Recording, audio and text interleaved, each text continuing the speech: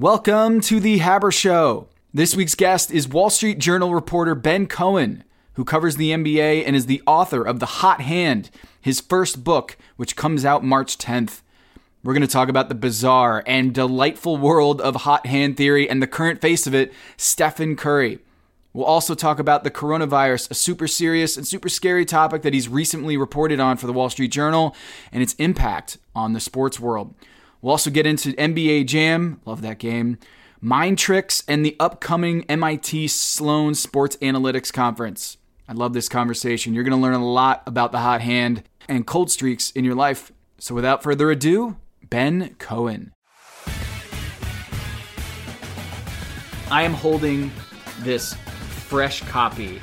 It is a beautiful emoji, fire emoji, which is, I think there was a study done on LeBron James's Instagram account, or maybe it was just all NBA players, but the most popular emoji in LeBron James's world is the fire emoji, and it's a giant emoji at the middle of this new book that I'm holding in my hand, The Hot Hand, The Mystery and Science of Streaks, by my buddy Ben Cohen from the Wall Street Journal. And for those who don't know, NBA writers are just like any other industry or any other workers around the world. They are extremely competitive, and they hate when you're working on a story and you log into Twitter one day and you're excited for the big story drop on Friday, and then Wednesday night you see Ben Cohen at BZ Cohen drops the same story that you were writing on Wednesday. That happens so much at my job. Ben Cohen is like the guy. I've told him before, he is one of the best writers that we have, but in terms of story ideas and stories I wish I would have written, he is number one on the list. And this book, The Hot Hand, is the book that I wish I had written because it is so rich, it is so much more material than I ever imagined for the hot hand theory and the fallacy and all that stuff. Ben Cohen, welcome to the Haber Show. Thank you for having me. Oh my God, what a generous introduction. That's very kind. And you know, as I have told you, you have done the same thing to me many times over the last 5-6 years. So right back at you. I think the number one time was about this topic was what was it? 2017 finals? Yeah, we were in Cleveland. In Cleveland on the floor. And I just put out this story about Klay Thompson and Steph Curry and this like crazy study that just came out. Well, not just came out, it was probably a year, right? In the Miller-San Giorgio study. Yeah, it was like 2015. In fact, the story had not just come out. You told me about your story before it came out, which caused me many sleepless nights before it came out.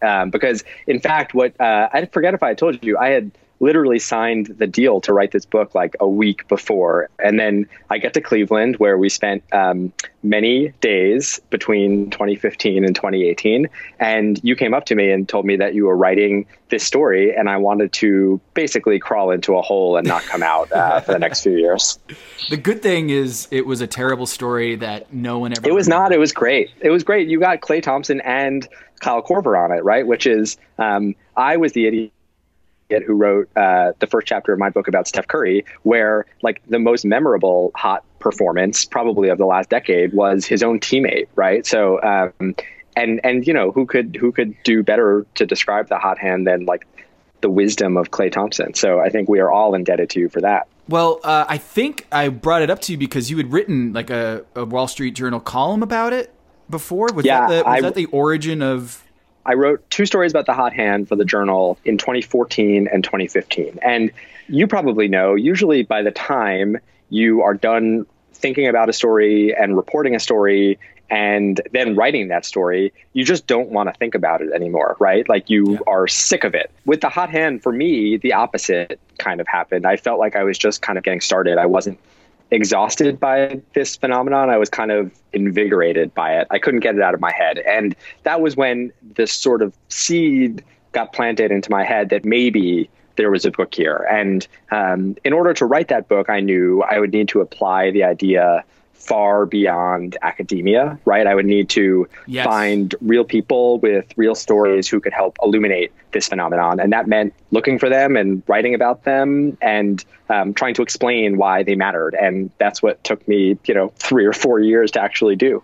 Yeah, so it's an amazing book, and I'm not just being like Conan O'Brien on here and just saying like, oh, I read this book and it was amazing. I've never met you before or read anything that you've written or done it. No, this is amazing book because of the fact that it is so deeply ingrained in the human experience. And you didn't make this a basketball book, you didn't make it a Steph Curry book, but him as a basketball player is so important to the storyline. Just the idea of some kid from out of nowhere, which is kind of backwards considering he's the son of Del Curry, like one of the best shooters of all time. And the idea that this phenomenon happened in the NBA, and also it peeled back layers just of what it means to get hot in life, get cold in life, have some bad streaks. And Steph Curry was kind of like the embodiment of that. This guy who was just so hot at Madison Square Garden. Were you there for that Madison Square Garden game? I wasn't, although I do remember where I was. I was in my apartment. I think it was the night before the Sloan Conference in 2013, because I remember I was training up to Boston the next day. So I wasn't there, but I remember watching it. I have this very strange recollection of certain times in Steph Curry's life, like before I was writing about him, before I was covering the NBA for the Wall Street Journal. Like I remember very vividly watching his run in 2008 and just sort of where I was for all of those games. And this was a game when he torched the Knicks in the Garden that I remembered. But I think when we were talking about basketball earlier, I think you sort of hit the nail on the head, because the beautiful thing about the hot hand is that it's this phenomenon that really, really smart people have studied for the last 35 years. And yet these genius scholars and these Nobel Prize winners have always done it through the lens of basketball. And so basketball, it was so cool. It was irresistible to me, because basketball was this excuse for me to explore the rest of the world, right? It's one of the few topics in which it would have been intellectually dishonest to not write about basketball, right? So that's why the first chapter of this book is about this game that changed Stephen Curry's life, and in some ways the fate of the Golden State Warriors and the future of the entire NBA. And I think when you peel back the layers of the onion, you get Joshua Miller, who was a guy I met in the 2017 finals that preceded this conversation that we had where I made you crawl into a hole. But I was meeting with this professor from Italy who is from the Bay Area, or at least he was at Stanford for a while, and I met him for coffee at the Ferry Building in San Francisco.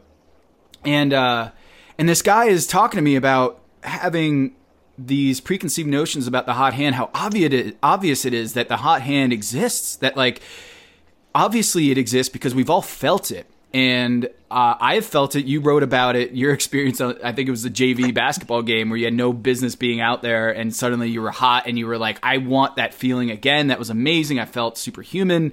And we've all felt that. Every player has said that they have felt the hot hand before. And then here comes all these stuffy professors and these statisticians who are like, nah, man, what you're feeling is a total illusion. I look at coin flips. It's no different than coin flips, and you're wrong. And so all you dumb jocks out there who think that you're feeling this thing or in the zone, you're wrong. And for years and years and years, it was one of those things that, like, I think, and we're heading into the Sloan Conference here, I think it's one of the big cardinal sins of analytics is that if you go up to a player and say, no, the hot hand is fake, it's all an illusion, they will dismiss you and call you, like, names. Like you will feel bad about yourself if you tell an NBA player, hey man, that wasn't hot. That was just, a bunch of lucky coin flips. And so the NBA world had been fighting this thing where these nerds are like, nah, it's not real. But then when you look into the data, it's hard to believe that like Stephen Curry and Klay Thompson and Kyle Korver, they can torch teams where they make 9, 10, 11 baskets in a row. And it's so beyond the probability. And for you to look at the data and be like, yeah, this is just sheer random noise. It's not the hot hand. But then this guy, Joshua Miller, and his partner in crime figure out that for all of these years, these Nobel Prize winners, these amazing, brilliant minds, if you've read Thinking Fast and Slow, if you've read any Malcolm Gladwell, if you've read any of those books, you've probably read studies that have shown that the hot hand is just a total illusion. It's not real. And then these two guys figured out by watching Craig Hodges' three-point shootout tape and running these analyses with a fifth level, like not even minor league, like the fifth level basketball league in Europe, that there is evidence of the hot hand. And we just were looking at it all the wrong way. That felt like a bombshell. I wasn't able to really articulate that in this story because I didn't quite understand the math behind it, the statistical bias that they found. But can you explain from start to finish just what your feelings were about the hot hand until you read this paper, and did your whole world flip upside down? So I was like everybody in that I was convinced there was such a thing as the hot hand. In fact, I don't think I even really thought about it because the idea that there was no such thing as the hot hand was just like completely beyond my scope of imagination, right? Like there was no reason for me to think that this thing that I felt so clearly when I was playing basketball terribly in high school was not a thing. And then I found out that there was this classic paper about the hot hand published in the 1980s. And what made it so classic was its counterintuitive conclusion, which is that there is no such thing as the hot hand. It's this cognitive bias, this very easily digestible example of seeing patterns in randomness.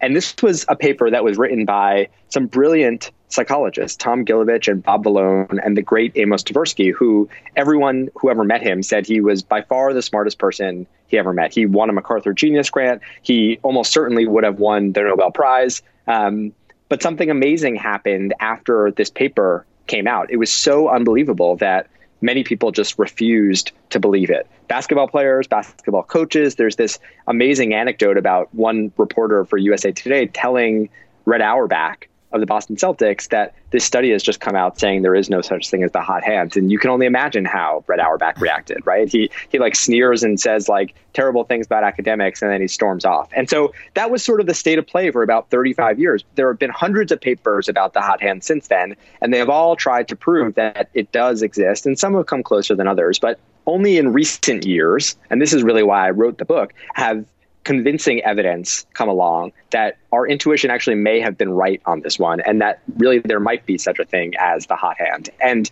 the real paper that put this over the top, as you talked about, was by these two young American economists in Europe named Josh Miller and Adam Sanjurjo that came out in 2018. It was finally published by Econometrica, but it was floating around the internet in preprint and had its math rubber stamped around like 2015. And what this paper did was look at coin flips, and they found this very, very, very subtle statistical bias that even some of the world's brightest statisticians had missed for like 35 years. It's like it's so trippy that unless you actually look at a table of coin flips and read their paper or rewrites of their paper exactly, can you kind of wrap your mind around what they are saying. But what they're saying basically is that we had been thinking about the hot hand wrong for 35 years. And like this was such a trippy finding that even the people who are in position to rubber stamp their math, psychologists, economists, mathematicians, statisticians,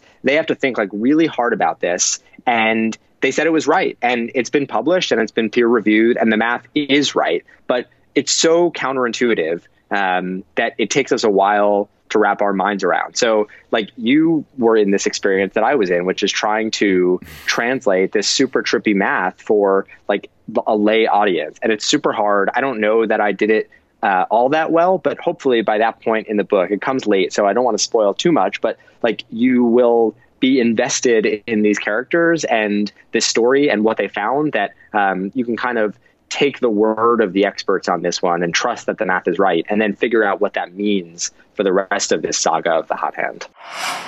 And it makes you like reevaluate so much in your life. I do think that there's a zone. I do think that there's benefit to being on a streak or thinking you're hot and trying to strike while the iron's hot, so to speak. But it really is also a story about the human experience. And I mean, these two economists were basically trying to tell all these people that no, Santa is real.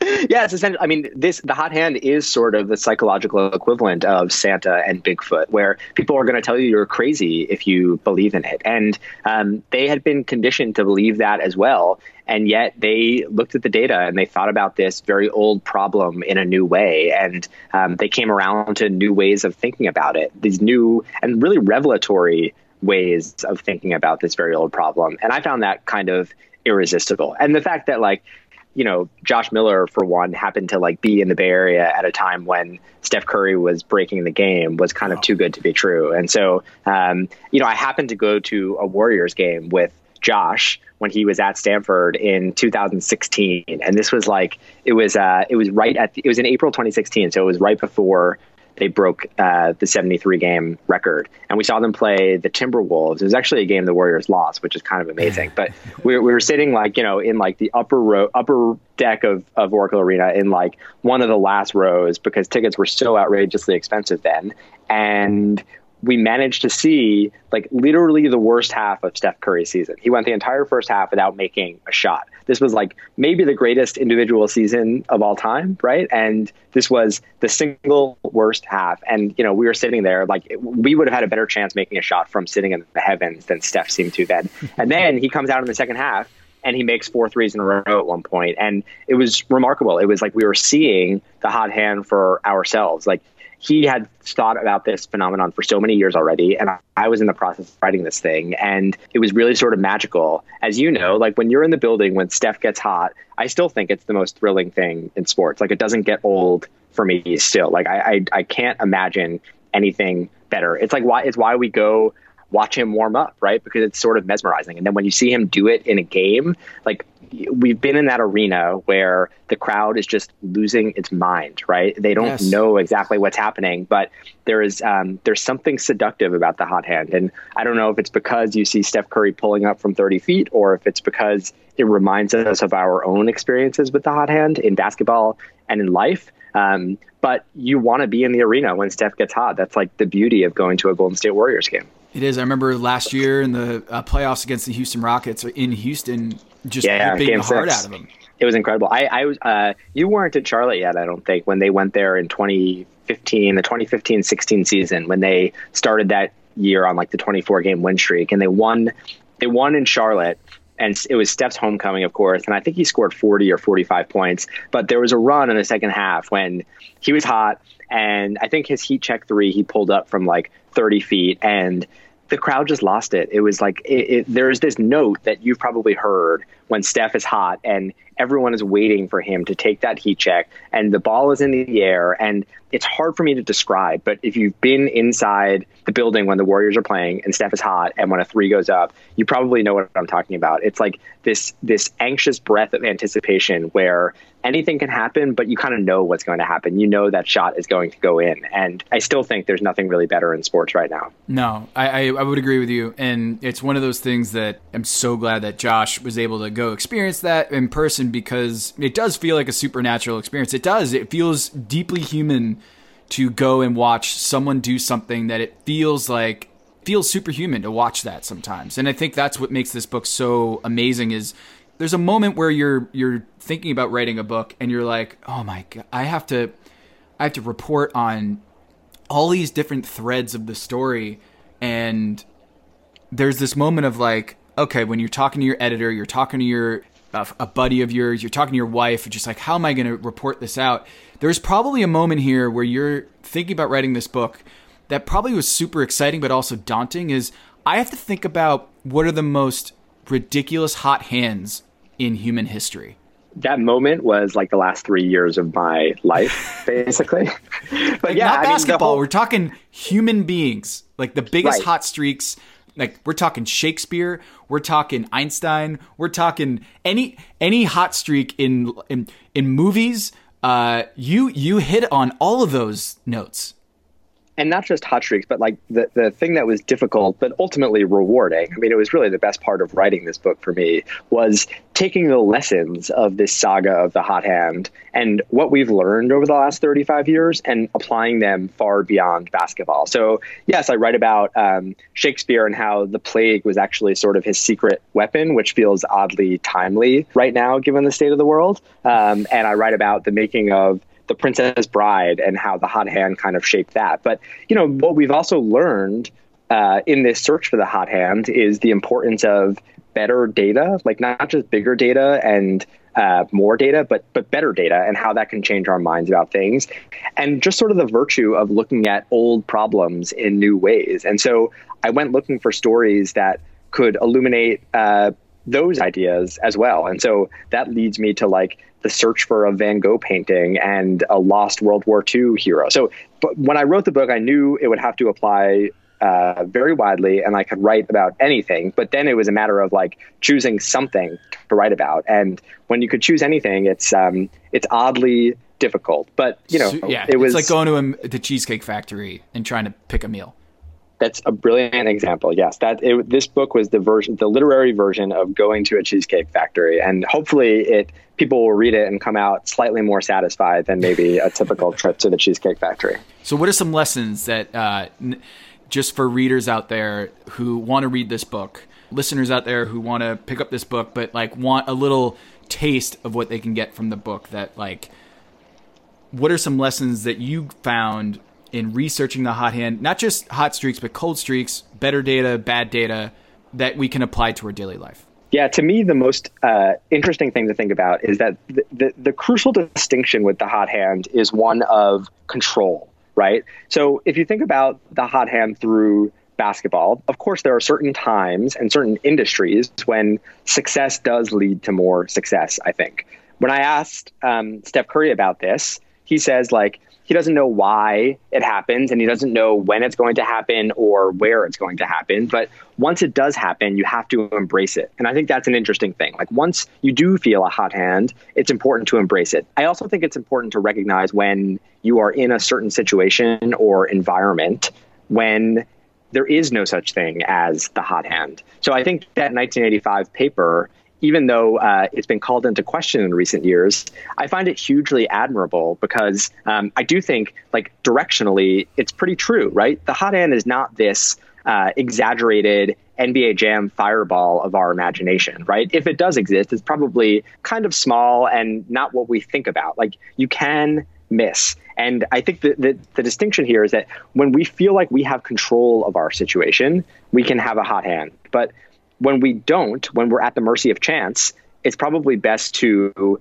believe that the hot hand can backfire and sort of burn you a little bit. So I think it's important to differentiate between those two. Like, it's important to differentiate between skilled performance and random performance. And I think skilled is when you can take advantage, and random, whether it's investing or whether it's farming. I take a trip to the border of Minnesota and North Dakota to visit a 5th-generation sugar beet farmer. You're at the mercy of chance, and you probably can't take advantage. And it's as important to remember that there is no such thing as the hot hand in those settings as it is to wrap your mind around the times in your life when there is a hot hand. So I remember one specific time I was with my brother. We were walking through the Bellagio, and he looked at a roulette board or a roulette table and saw that it was running hot red.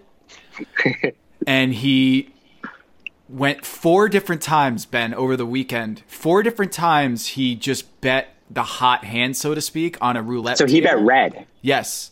And I was losing my I was like, Chuck, this doesn't exist. Like, there's no hot hand with independent rolls of a roulette table. Like, it doesn't work like that. And he went 4 for 4 and made like $2,000. He did? Yes. Oh my God, that's and that's crazy. I was so mad. It was one of those moments where the older brother just like noogied his younger brother and just like got him in a headlock. Was like, "Shut up, nerd!" And I was like, but no, they're like that doesn't make any sense. Like there is like those are independent chances. There is no hot hand at the roulette table, but he hit every 4 times. It wasn't once, twice, 3 times. It was 4 times, and he made like $2,500. And he didn't let me share in any of that money because I was such a nerdy little brother. And I think it's one of those instances where I think I was right that that there is no such thing as the hot hand at the roulette table. However, that doesn't necessarily mean that there is no hot hand. If you have control over certain situations, it is not independent, and it is you can have influence over your next opportunity for success. And I think it's difficult for people to understand that there isn't this higher power, basketball gods, or you have to pray to the gambling gods that isn't helping you along. I think a lot of times people mistake chance for skill a lot, and I think it gets people in trouble. So I'm wondering if you have examples of times where it was kind of upsetting. It was like people thought they had the hot hand and it kind of ruined their life. Yes. Well, first of all, it's super odd that your brother bet on red after a few rolls of red, because what the research that has looked at roulette tables and studied casinos shows is that most people bet on black in that situation, right? You think that because it's landed on red 3 or 4 times in a row, it's bound to land on black next. And that's like what's known as the gambler's fallacy, right? And so in basketball, if Steph Curry makes 3 shots in a row, everybody in the arena thinks he's making a 4th, right? In gambling, if the roulette wheel lands on red 3 times in a row, most people at the table are going to bet on black the next time. So your brother is so the weird, outlier right? in that Isn't sense. that weird? Because if people intuitively believe in the hot hand, like if the general public believes in the hot hand, then it would suggest that they. But maybe that points to a more secret, deeper feeling of just like maybe the hot hand isn't real. Well, and also people who I'm pretty sure that research has shown that people who believe in the hot hand also believe in the gambler's fallacy, which seems like it can't be true. But I think the underlying lesson there is that pure randomness is really hard for us to wrap our minds around. And we struggle with it. And it's why we see patterns where they don't exist, because we're always looking for causes. And even if we have to invent them to explain randomness. And we have been doing this for longer than you or I have been alive. And I think that's why, in some senses, the hot hand and the gambler's fallacy are so compelling to us all of these years later. Some of my favorite books have been in the Sloan Conference bag of goodies.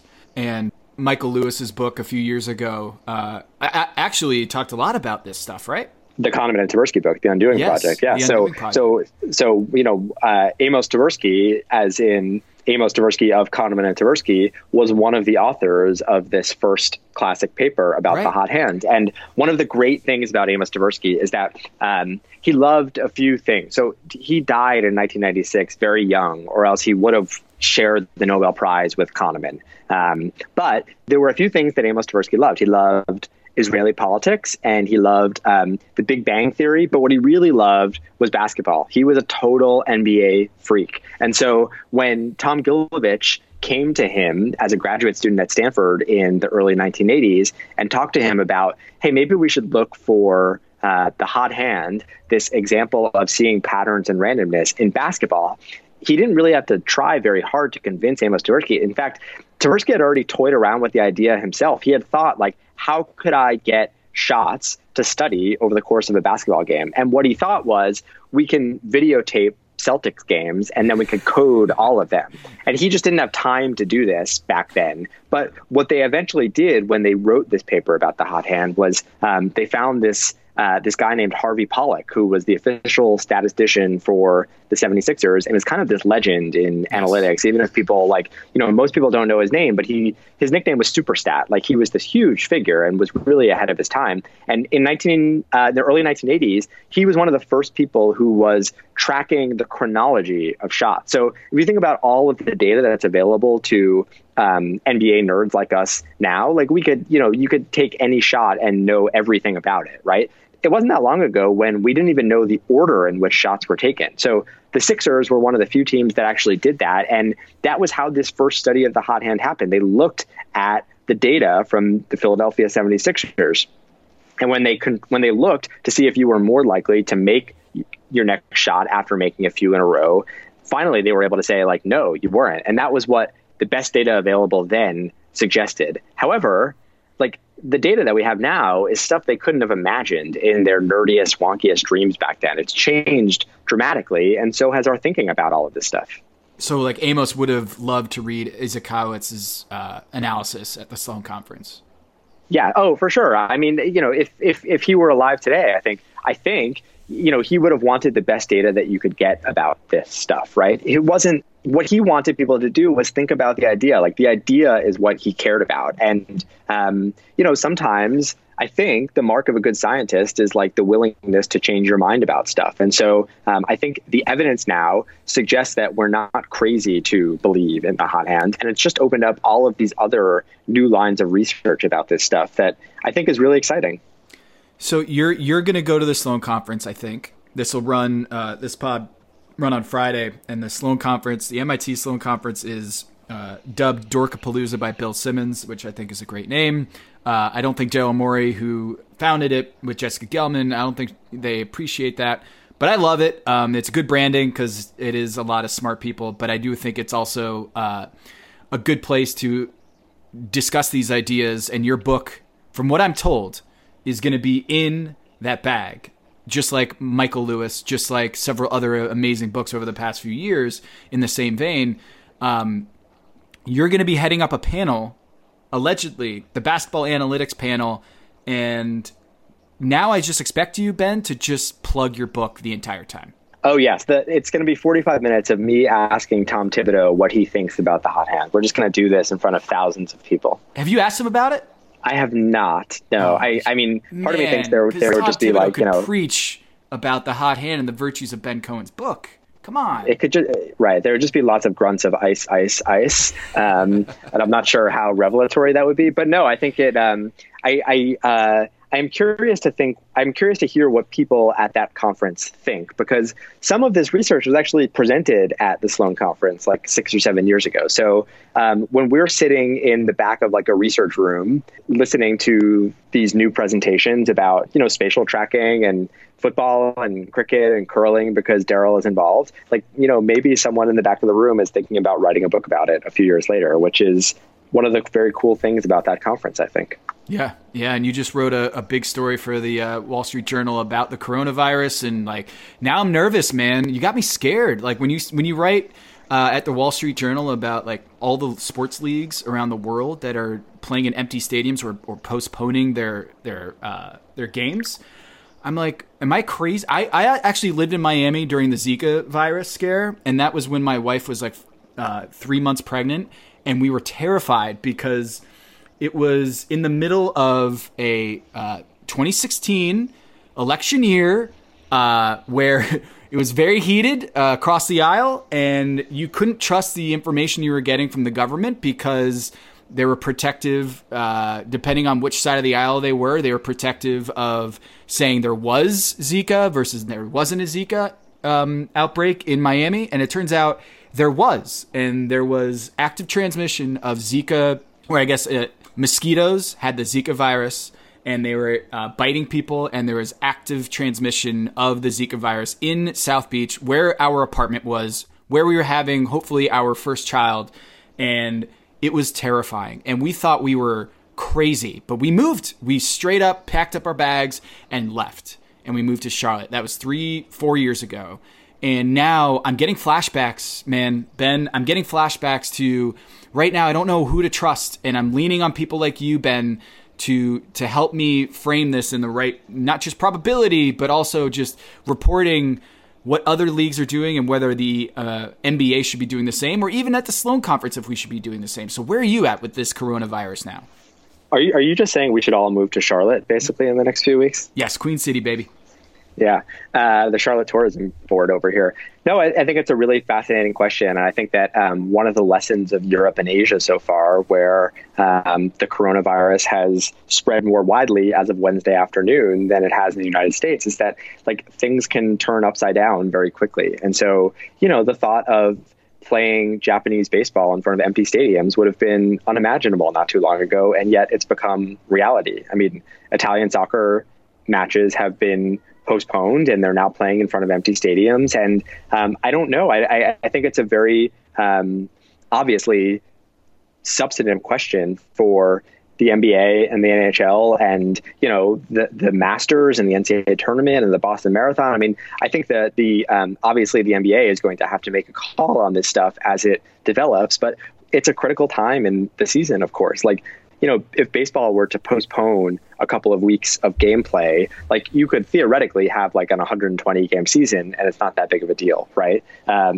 In the NBA, like the playoffs are a month away. Like, the NCAA tournament is about to start in 2 weeks. Like if people determine that the best thing to do in this case would be social distancing just to flatten the epidemic curve, then suddenly you're looking at potentially games being played in front of empty arenas with no fans. Like, I don't know how that would change the game. I don't know like what that would be for the league, but I do think really smart people and infectious disease specialists are kind of warning people to expect some of the most severe disruptions to the sports calendar since like World War II. So I think the really tricky thing here is that there's a great deal of uncertainty, and that makes a lot of us super anxious. And, news changes by the hour. I have found myself the last few nights just like scrolling Twitter from like 8 p.m. until midnight, reading about like case fatality ratios, which is like 3 terrifying words that I never want to think about again. But I think we're sort of in uncharted territory here is what the people who actually know what they're talking about are saying. And so I think there is going to be some sort of reckoning for sports fairly soon. But, but I don't know. I mean, I don't know if you knew this, but I'm not a doctor. So, I just I write about sports. So this is just me calling doctors and enough of them taking pity on me to explain what's actually happening here. And when you read those case fatality rate numbers, I always fall back on this like upsetting realization that so much of the coronavirus that I've read about is asymptomatic. So you can have it and not really know it. And so we don't know how many cases there are actually. And secondly, here in America, we have a really bad testing protocol, or at least we don't have the right supplies to test. And if we do have the supplies, I guess it's been faulty, is what I've been reading. So I just don't know how accurate the numbers that we are seeing, because there might be a lot of undiscovered cases that we just don't know about because they're just carriers of the disease. I just saw that a dog tested positive for coronavirus.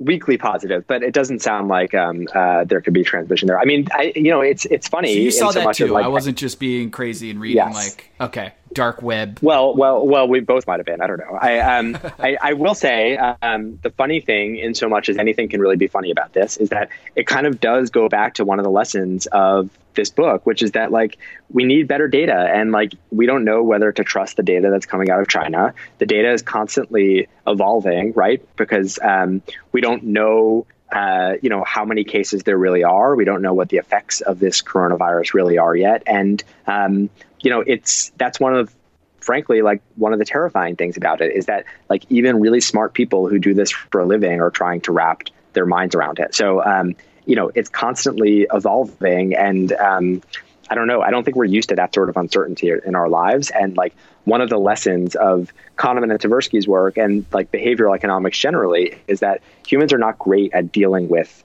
uncertainty and unpredictability. And I think that like that's squarely where we fall right now. So has your publisher sent out face masks with the Hot Hand branding? Well, not yet. They haven't, but maybe in the next hour. No, that's a brilliant idea. By the way, can I ask you? The packaging was amazing. You've watched more basketball than I have. What is the hottest you've ever seen anyone on an NBA floor? Oh, it's got to be Klay Thompson with the 37-point third quarter. If you're wondering what the NBA record is for most points in a quarter, you just watched it. George Gervin had 33 and a quarter, and Klay Thompson has 50 and 37 in a quarter. Klay Thompson, I'm going to repeat that, 37 in a quarter. Yeah. So is it the 37-point third quarter or the 60 points in three quarters? I think it's 37 too. 37 because he was so cold going into that third quarter. And also, if you go back and watch that game, like he takes shots that he just has no right taking. And even though you know they're going in because you've seen them before, when the ball is in the air, you're like, this shot can't possibly go in. And then it does. It's like it really holds up those like 5-minute YouTube highlights of Klay catching fire. It's I watch it from time to time and I'm never really disappointed by it. And the idea is so alluring, is that like he's being touched by the hand of God in those moments. And we all kind of, in moments in our lives, we just feel like we're on another level. Whether it's like you're driving in traffic on a road trip and you just feel like you're like, man, this left lane is just on fire. Like I am killing it right now. And then you find out later that Chrysler Caravan that you saw like an hour ago just zooms by you in the right lane and you're like, what? No, I thought I was killing it. I thought I was just like on another level. And like so many times in my life, I'm feeling like I've been touched by the hand of God in so many mundane things in my life. And I feel, one thing I want to ask you about NBA Jam. So much of our lives is now digitized and persuasive technology, and the idea of like I need to check in because I need to feel I need to continue the streak. NBA Jam sold, I couldn't believe the stat in the book, sold $1 billion worth of coins, of quarters, in 1 year, and mostly I think, and you wrote about it because of the hot hand, or just like this idea of like tweaking the game to reflect if you make 3 shots in a row, you get hot. He's on fire. Yeah. So I remember playing NBA Jam, as I'm sure you do, because I think for people our age, it was like unavoidable. And what I did not realize until writing this book was that NBA Jam was like one of the most lucrative, successful arcade games ever made. Like it wasn't just us. Yeah. Like it was hugely popular, and it was like an enormous smash hit. And, part of that is because it was a basketball game and it was fun to play, and the announcer said funny things like boom shakalaka, right? But I think part of it is also because it introduced people to this idea of the hot hand, that you could make 2 or 3 shots in a row and you'd be heating up and then you would be on fire. And when you were on fire, like you almost couldn't miss. There's this very strange quirk in the game where sometimes you actually did miss because the designer of the game, this guy named Mark Trammell, wanted, I think it's a 95% chance that you make the next shot. And it would drive people crazy when they didn't make the next shot when they were on fire. But I think he sort of single-handedly brainwashed an entire generation of people into believing that there was such a thing as the hot hand. And one of the cool things about that is that, there's someone else who's around our age, which is Stephen Curry. And he played the game because his father was in the game, in some versions of the game, right? Like Dell, you could play as Dell, which means that Steph could technically sort of play as himself when it showed Curry on the screen. And so in that way, not many other ways, but in that way, like Steph Curry is just like one of us. So cool. So cool. How NBA Jam made Ben Cohen an author. This is great. All right, let's take a quick break to hear about a podcast that should be in your rotation. What's up, everybody? This is Enes Kanter from Boston Celtics. I want you to check out my podcast, Enes Kanter Show. It's Chris Forsberg, NBC Sports Boston, co-host of the Enes Kanter Show on the NBC Sports Boston Podcast Network. Each week, we talk to Enes Kanter about his life on and off the court. He's a fascinating individual. We dive into his celebrity Rolodex. One week, we might call up Taco Fall. All right, Taco's calling. Taco! Hey, everybody. Welcome to the Enes Kanter Show. I'm honored. Another, we might check in with Donnie Wahlberg, who is a Celtics superfan. I'm not a fair weather fan or a bandwagon fan. I ride through the tough times as well as the good, and I was just as proud to be a Celtics fan then as I am now. So make sure to check out the Enes Kanter Show as we continue to discuss his crazy life and talk with all the celebrity friends in his contacts. Now, back to the conversation. This is a great book, The Mystery and Science of Streaks, The Hot Hand. It comes out on March 10th, and you should go read the book, if not only just because it's a beautiful cover. It really is. Oh, I'm glad. Yeah, we went through many covers, and from the very beginning, I was sort of insistent on, can we just try to get a fire emoji in there? And they sort of did a brilliant job with it. So people know this. You just put fire emojis throughout your articles at the Wall Street Journal. That's your signature thing. Yeah, I know you stopped reading the book on page 150 because 151 through 300 is just a lot of fire emojis, and there's no words on there. So people are in for a treat. Before you go, the hottest hot streak of all time in your opinion is basketball. Doesn't have to be basketball, but in your research, the one bit of streak that you were just like, it can't be topped? I mean, Einstein's 1905 was pretty good. I'm just imagining Skip Bayless and Stephen A. just debating this when the book comes out. Is like, what is the hottest hot streak? Oh, it's got to be Shakespeare, post-epidemic, right? Post-play. I respect Newton, but so Einstein takes the cake. Einstein's pretty good. Maybe Steph Curry second. That game in the Garden was pretty great, and for us anyway, I think it's probably changed our lives just as much as Einstein's discovery of special relativity in 1905. So it's a toss-up between Steph Curry dropping 54 in the Garden and Einstein rewriting science as we know it. Ben, we could have done another hour on what's happening at the Garden these days. Oh man, you must be just reveling in it. I have to say, the most amazing thing about that Warriors game, there were lots of amazing things. Steph Curry's bus got pulled over on the way to the Garden. He made 11 of his 13 threes. He scored more points than he scored in a single game to this day. But the most amazing thing about what happened the night that Steph Curry got hot and changed the NBA forever is that the New York Knicks actually won that night. They beat the Warriors. And so that was something I was not expecting. And, especially in a game when Steph catches fire, and especially with the Knicks, it sort of shows how long ago that was in the NBA, even though it really wasn't all that long ago. It's somehow the Knicks keep on winning. People will go to Knicks games despite every ridiculous fall on their face palm PR statement that gets issued. Somehow we will not Spike Lee though. Not Spike Lee. Not Spike. I was thinking about that with Charles Oakley thing. I was like, the one guy you can't mess with is Charles Oakley. And then I thought, wait, no, you can't mess with Spike Lee. They would never touch Spike Lee. And then here we are. So, Ben Cohen, Wall Street Journal, The Hot Hand, also presenting at the Sloan Conference.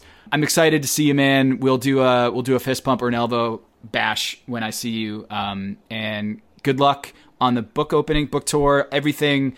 So jealous. I honestly, everything I've said about this book is 100% true. Is you wrote the hell out of it, and I wish all the best on this next few months on this thing. Thank you, Tom. This was very generous and kind, so I really appreciate it. All right, and that'll do it for this week's episode of the Haber Show podcast. I want to thank Ben Cohen for joining me. Again, that book is The Hot Hand. Comes out March 10th. It's an amazing book. You should go read it. Not just because I'm friends with Ben. If you haven't, go subscribe, rate and review the Haber Show pod. That'd be a great help. And also, if you haven't listened to the previous pods with Mark Cuban and Frank Vogel, go check those out now and go tell your friends about the Haber Show. Until next time,